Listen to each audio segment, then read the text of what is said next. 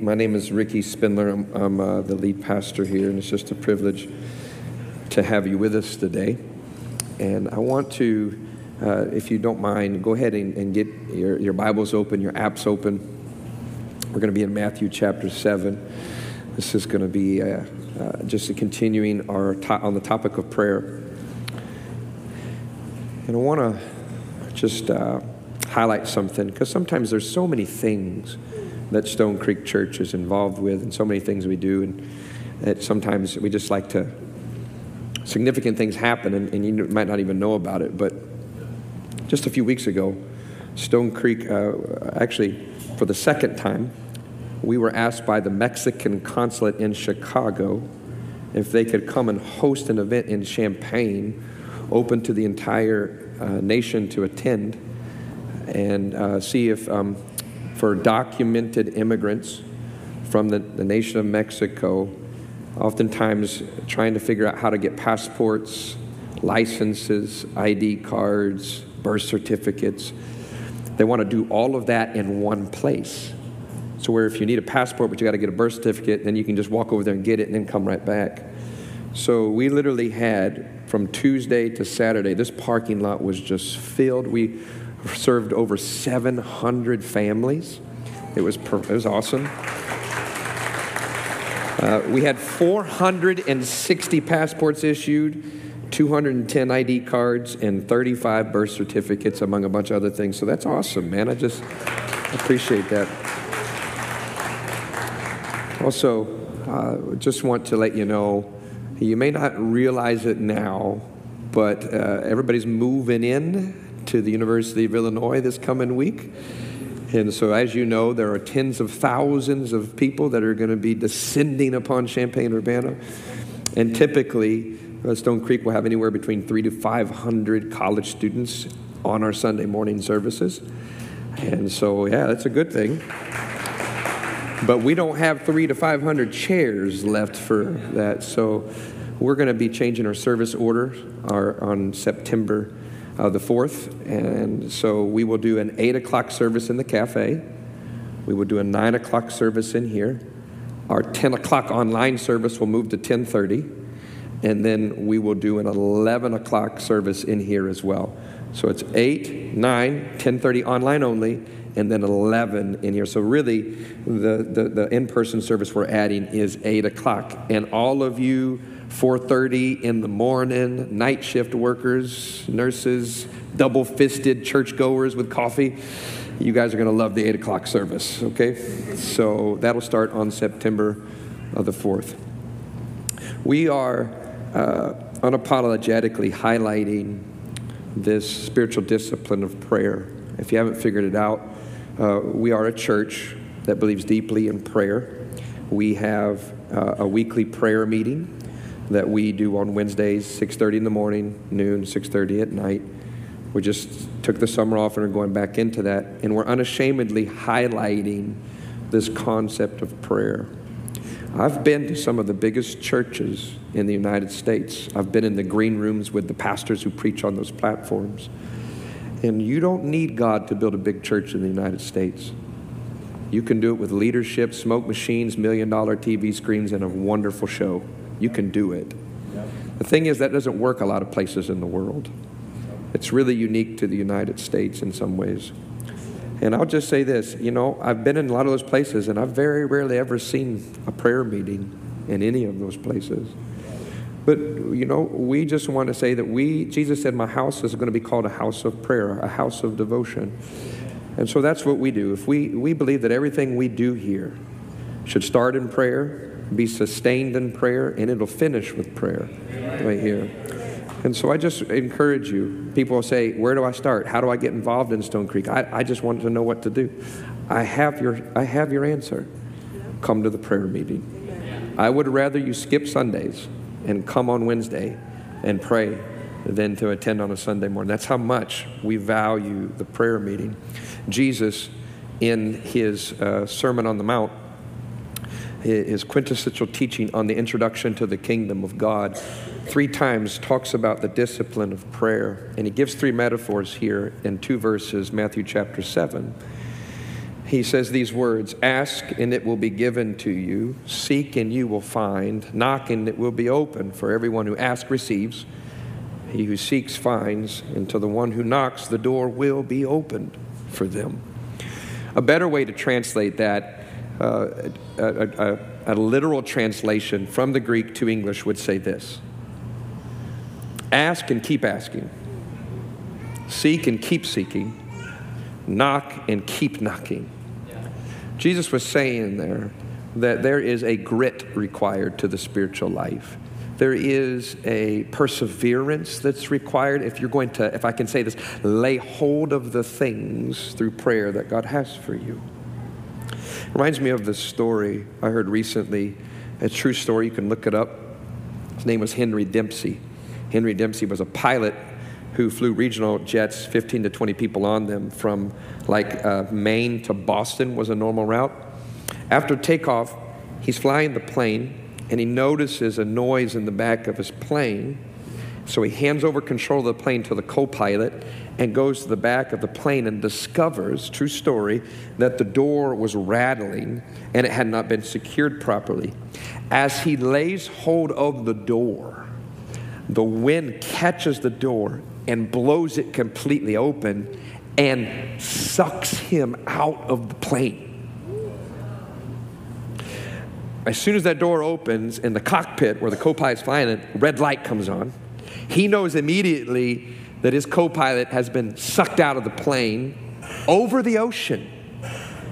He radios ahead and says, hey, pilot has been sucked out of the plane. You need to go to these locations, send the Coast Guard. He then requests an emergency landing and has to veer mainland again. And about 15 minutes later, he lands the plane. When they land the plane, guess what they discovered? Is that Henry Dempsey was still attached to the plane. When he got sucked out of the plane, true story, there was a rope ladder that went flying out as well. And as he was launched out, he grabs and fastens himself to the ladder. He flew 10 to 15 minutes at 200 miles per hour, 4,000 feet dangling off the back of a plane. Come on now, somebody. When he landed, the true story, he claims, my head was 6 inches to 12 inches from that asphalt, and I was so happy that he had a smooth landing. The EMTs that come to, they call to get this brother help. Listen, the whole time he's waiting, he could not release his hands from the ladder. It took them several minutes to pry his hands off of that ladder because that brother wouldn't let go. Now, when I saw that, I got to be honest, first thing that came to my mind, now, I'm country, okay? I grew up in the sticks. I'm refined redneck, if you want to know what I am. We had a saying back where I'm from, man, you got to hang in there like a hair in a biscuit. Come on. That's what I mean, if you've ever seen a biscuit and a hair in there, try to pull that thing out. It ain't coming out. Some of you just got a visual you didn't want. And if you don't know what that means, ask your neighbor. They'll help you. So, man, I just love that. I mean, that's the way I think of prayer. I mean, sometimes you just got to lay hold of it and keep on asking, keep on seeking, and keep on knocking. I ain't letting go. Okay? So Jesus gives 3 levels. And we talked about asking, petitioning last week. And today I want to talk to you about the 3 movements as you move from asking to seeking. These are levels of prayer. They build on one another. Our prayer life often starts with a need, asking, and then it's got to move to seeking, and then you graduate from seeking, if you will, into knocking prayer. But now I want to talk to you about 3 shifts in your mindset and your heart that you have to move from ask to seek. The first one is this: you have to move from a self-centered mindset to a God-centered mindset. And that's important. And I'll give you some verses that corroborate this. And this could be true for many of the seeking verses in Scripture. Here's Psalm 63. Some of you will recognize this one. He says, you, God, are my God. Earnestly I seek you. I thirst for you. My whole being longs for you. in a dry and parched land where there is no water. Lots of metaphors going on there. Then I want to read to you a New Testament, Hebrews 11. Here's what it says. But without faith it is impossible to please him, for he who comes to God must believe that he is, and that he is a rewarder of those who diligently seek him. Moving from a self-centered to God-centered. What do you mean by that? Well, let's look at Psalm 63 again. Notice the language. You, God, are my God. Earnestly, here it is, I seek you. I thirst for you. My whole being longs for you. You can see the shift in his prayer from my need to God, I want you. So let me give you a few thoughts on that. Here's what's true about prayer, is that I need God more than anything that I might get from God. I need him more than anything I may get from him. That's an important thing to remember. Now, in prayer, it's a relationship. Some people say it's a conversation that God and I have about what he's doing in and through my life. Prayer is a relationship, and here's what's beautiful about prayer. God will disclose himself. He will give of himself to you when you pray to him. But here's the thing. He refuses to be abused by you, manipulated by you. And that's the danger of what happens if you get stuck in asking prayer and never move to seeking prayer. If you stay your whole Christian life in asking prayer, meaning this, the only time you pray is when you have a felt need, then what happens is you will slowly over time make God into an idol. That's a strong statement. God can become an idol in your life. And it will move from relationship to religion. And this, prayer only becomes a means for you to fulfill your personal ambitions. One that you can manipulate and call upon only when you need. I want the benefit, but I don't want the one that gives the benefit. You see this? So in your prayer, it has to move from asking to seeking, from self-centered to God-centered. And that'll become very clear as we get further into it. Here's the second, if I can say it, shift that has to happen. I have to move from petition to devotion. I have to move from petition to devotion. Those are two different words. Petition to ask. Devotion means to consecrate. Petitioning prayer, I come because of need. Devotioning prayer, I come to give of myself. I come to consecrate. In other words, I come to surrender. There are two words that describe seeking. To describe it, and I'll read them to you again. You, God, are my God. Earnestly, I seek you. Then it says this, Hebrews 11, God is a rewarder of those who diligently seek him. When I read this week those two words, earnestly and diligently, man, those are the two words that stood out to me.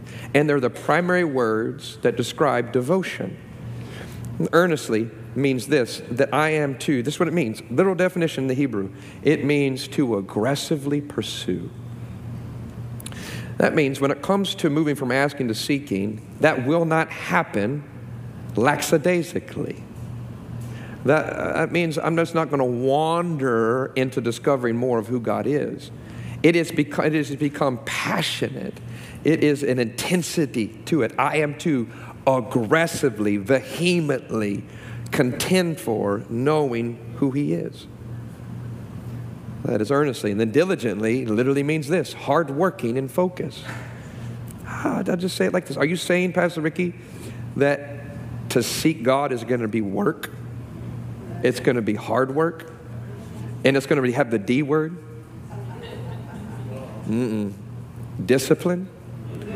Some of you are like, what D word is he talking about? I know a couple of them. No. Here's the thing. Hardworking and focused. So there's going to be diligence required for you and I to move from asking to seeking, from petition to devotion. So the question I have, what does a diligent prayer life, what does an earnest prayer life, a devoted prayer life look like? I think there's three really key elements. And before I give them to you, let me give you the best. If you were to say, Pastor Ricky, what's the best advice you'd give me on prayer? It's not going to be in your notes, but it's important. Here it is. You ready? Keep it simple. Keep it real. And keep it up. Keep it simple. I mean, sometimes people, we make prayer way too hard. You do not have to pray in King James Version for God to hear. You ever met somebody, you're talking to him normal, and you ask him to pray, "Oh, thou knowest goddess. Hallowed, hallelujah. Thou wast art the God of..." I'm like, bro, what the heck was that? Keep it simple, people. Keep it real, and just keep it up. Amen. So how do you have devotion prayer? Consecrated prayer. It has three elements to it. You have to make it a priority. You have to have a place, and you have to have a pattern. Three things. I've done a lifetime of study on people who pray, and just, listen, they have three elements. Jesus had these. There is make it a priority, you have to have a place, and you have to have a pattern. So let's talk about these. Real simple. This is, we're bringing it to the head here. First is this, a priority. Notice Acts 3:1. It says, "Now Peter and John," this is a description of the early church. These were leaders in the early church, "went up together to the temple," and here's the phrase, "at the hour of prayer," the 9th hour. This would have been 3 p.m. But this is what I love. At the hour of prayer. In the rhythm of the early church, they would have been at the hour of prayer every day as a congregation and as church leaders. But I love that there was a time set aside daily that they were to spend with the Lord. Can I just tell you this? You have time to pray. Listen, you have time. There is no excuse to not pray. And if you don't have time, if we don't have time as a church to pray during the middle of the week, then we're too busy. We're focused on the wrong things. And if you don't have time as a Christian to spend time with the Lord, then you were too busy and your life is not centered around God. Right. It's the truth. And listen, if you just gave God 15 minutes a day, that's almost 100 hours a year. It's 92 hours. I'm just asking you to give him 15. If you just set aside time. Listen, you have time to run your kids to every single sporting event. You have time to watch football every week. Oh, come on, football season's coming back. Some of you, about time you clap, brother, about time. It's okay. Listen, you have scheduled all your meetings. Some of you are in ministry, you have all kinds of meetings that you plan, and you are important. I know you're important. But what matters most must never be at the mercy of what matters the least. And what would your day, what would your life look like if you prioritized time and met with God? Amen. Giving God significant time. There was a story I heard of the Korean War where it's a true story. A group of soldiers were in a foxhole, battles going on. Commander looks to the group of soldiers and says, "Listen, out on the field, they could hear this man. One of their comrades had been shot, was wounded. They could, far enough away where it was going to be some distance, close enough where they could still hear the screams. And the man says, "I need a volunteer to crawl out there and go get our wounded comrade and bring him back into this foxhole." And nobody volunteered. Except after a few minutes, a guy volunteers, and he says this, "I'll do it, but you have to wait till 9 a.m. Commander looks at his watch and realizes just a few minutes. Okay, we'll wait till 9 a.m. Sure enough, 9 a.m. Pops out of that foxhole, bullets whizzing by, bombs going off. He's crawling out there, grabs his comrade and just inches his way back, pulls him down in that foxhole, and everybody's just like, "How did he do this?" They're like, "This is amazing." They're high-fiving. They're like, hey. Commander goes, "I got one question. I didn't think you were going to make it, but why did you have to wait till 9 a.m.? He says, "Sir, I did the math. My mom's a Christian, and I know it's 9 a.m. here. But my mom's at home, and I know she's getting ready to start prayer." Come on, somebody. And I just figured, if I got to go out there and do that, I'm going when she's praying for me. Now listen, let me give you people, I speak now. I'm the old guy in the room now. When I go speak places now, it makes me feel so old. I got gray hair and they're all young. And they ask me these questions. How do you parent your kids? How do you influence your kids? And you know, I'll just say this to you. Isn't it interesting? It was in the middle of a battle, and the thing he said, I could count on my mom praying. I just encourage you want to influence your kids? Get a rhythm in your home to where your kids know that at a certain time, this is where you're at, and this is what you're doing. When I was a youth pastor, I had some Nigerian students who complained to me. And they said, Pastor, you got to talk to my dad. My dad, he gets up so early, and he goes in the basement. And every morning, he wakes us up going, hallelujah! Can you tell him to stop doing that? I never did. Because I thought that's very irritating, but it's also very influential in their life. What a gift he was giving them, you know. So a priority. I wonder if you'll make it a priority, what it will do for your kids. Second is this, a place. You need a place. Here's what Jesus said, or what they said about Jesus in Mark. Now in the morning, having risen a long time before daylight, he went out and departed to a solitary place. And it says these, and there he prayed. Jesus had a place that he went to.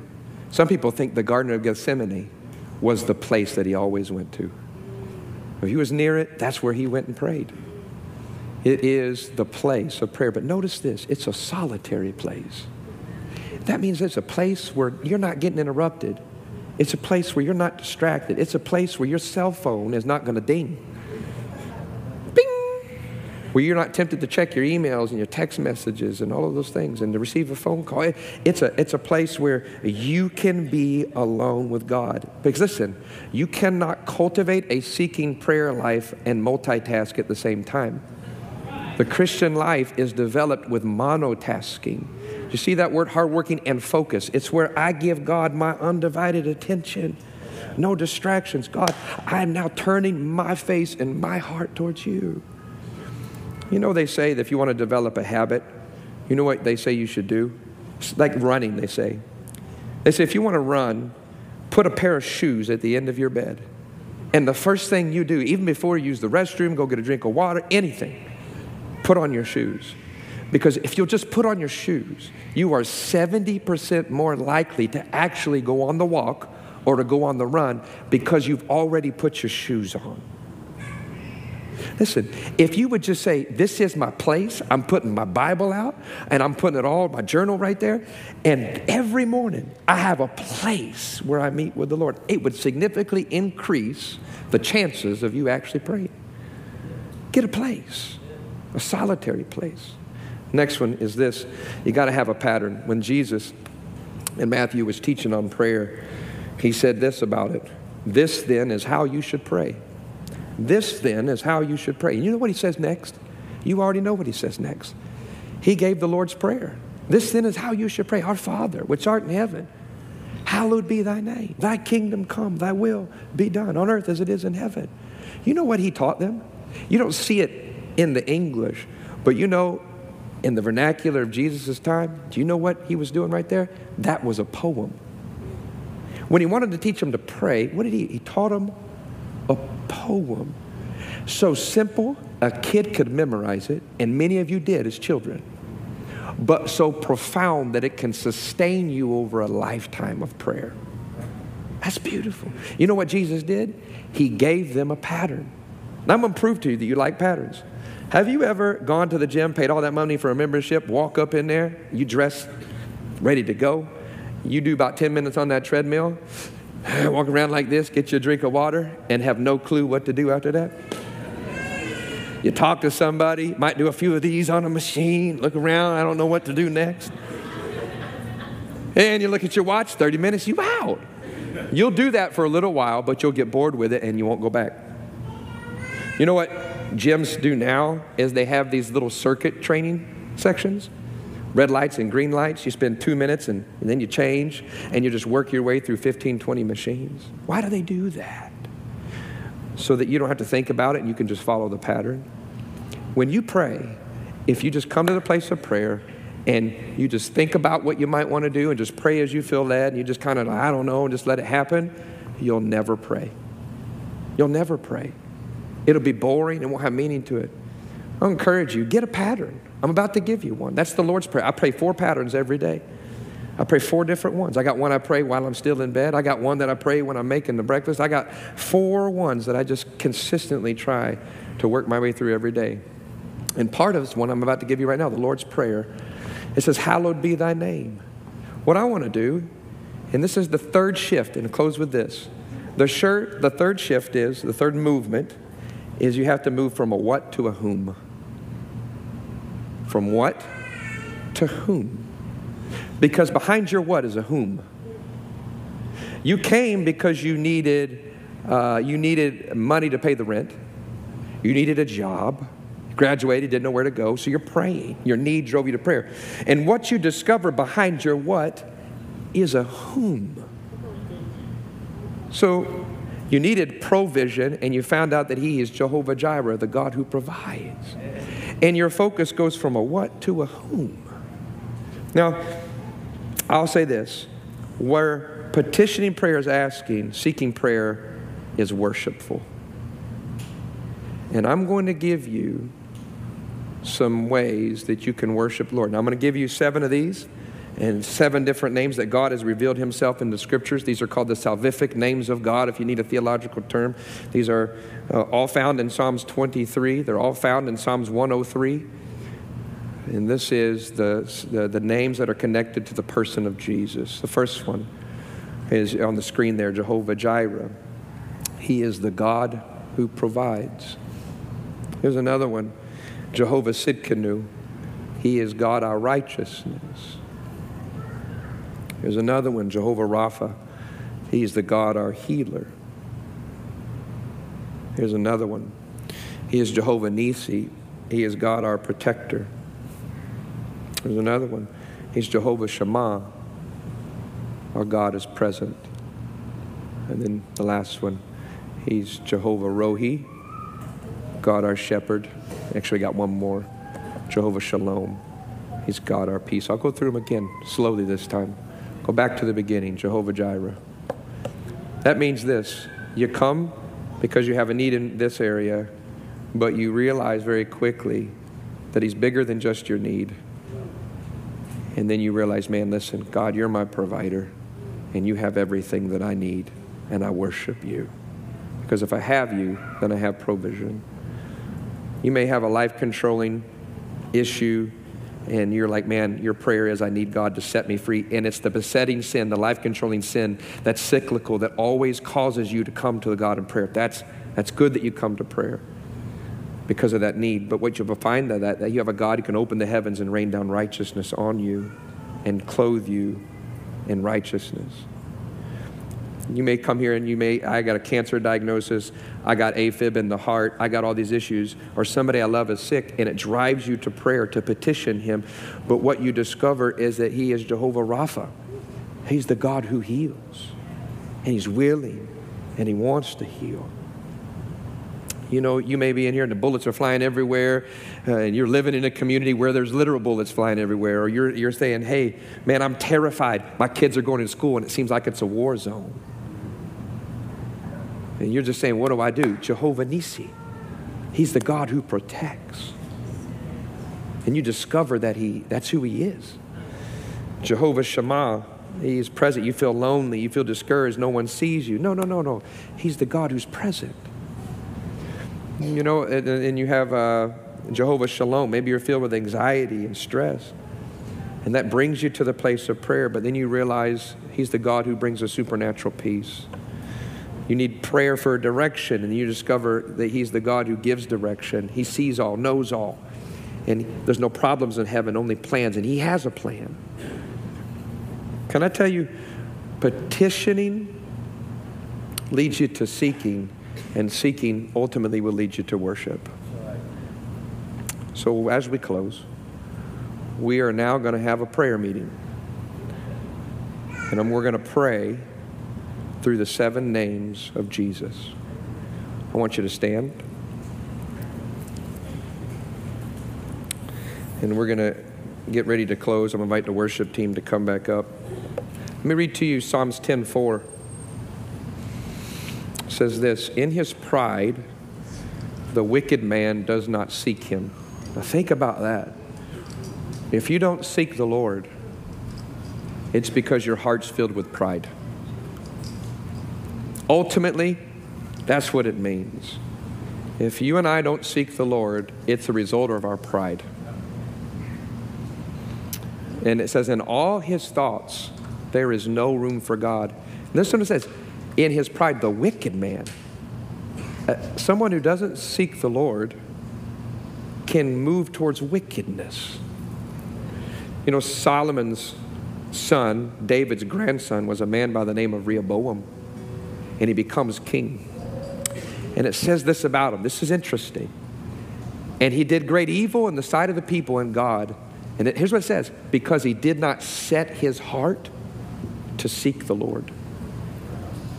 He didn't set it. He didn't set his heart to seek the Lord. And he did great evil. I want to encourage you. The greatest way to sin deterrent is just to have a heart that seeks the Lord. Turn your heart towards the Lord. So can we humble ourselves? You got 8 minutes. I'm going to show you that you can have a significant time with God over 8 minutes. I want you just to bow your heads, close your eyes, and put your hands in front of you, palms up.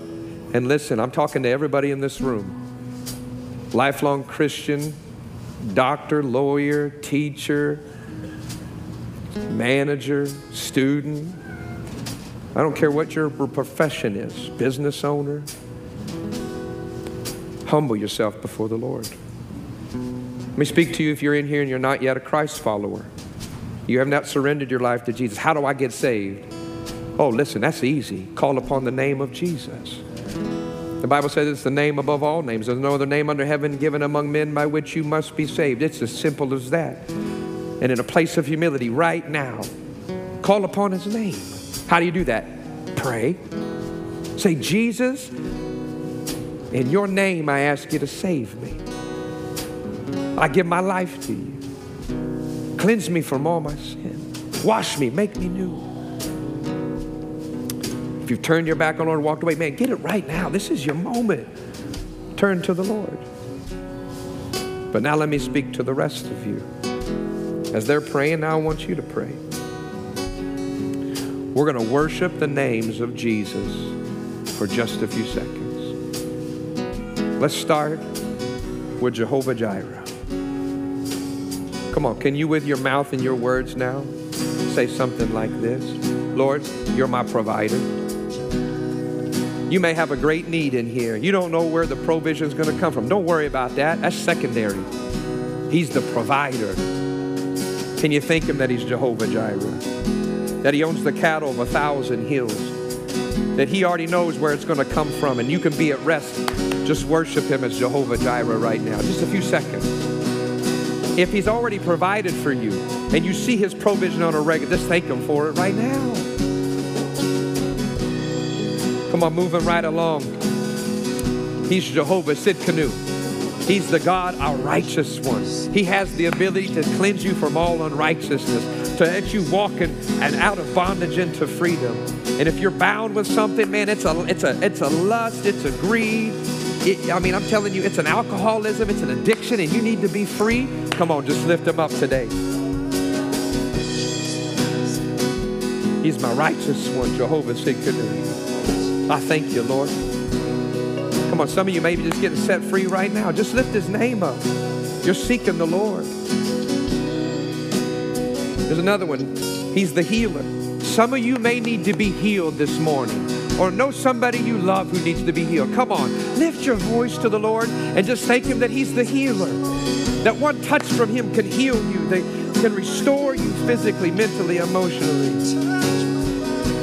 God, I just lift my name to you. Lord, lift your name. You're the healer. Come on, Jehovah Nissi, he's the protector. Come on. It doesn't matter. 1,000 can come against you. People are never your enemy.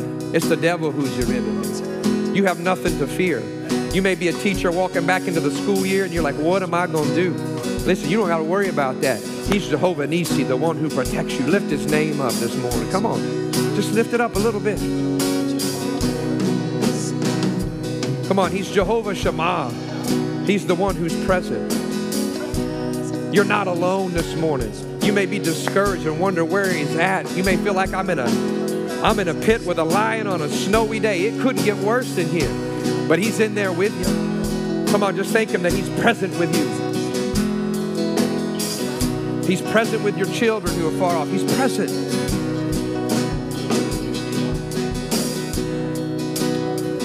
Come on, he's Jehovah Rohi. You don't know where you're going to go. You don't know what you're going to do. You don't know who you're going to marry. You don't know what's going on. Don't worry about it. He's got a plan. Just thank him that he's the good shepherd. He's got that person to replace you set up. He knows exactly what he's going to do with you. I just worship you, Lord. I thank you that you got a plan. And now let's thank him for his peace. He's Jehovah Shalom. He is the God who brings a supernatural peace. And you may need him to steady you. You may need him to encourage you in that way. No, don't worry about that. Don't ask him for nothing. Just say you're the God of peace. One word from you can steady my heart. You're it. I bless you, Lord. And now before we close this time of prayer out, come on, let's just end. We're just declaring the words of this song. It's a wonderful song. Lord, I need you. Lord, I need you. Would you guys sing that and lead us as we close?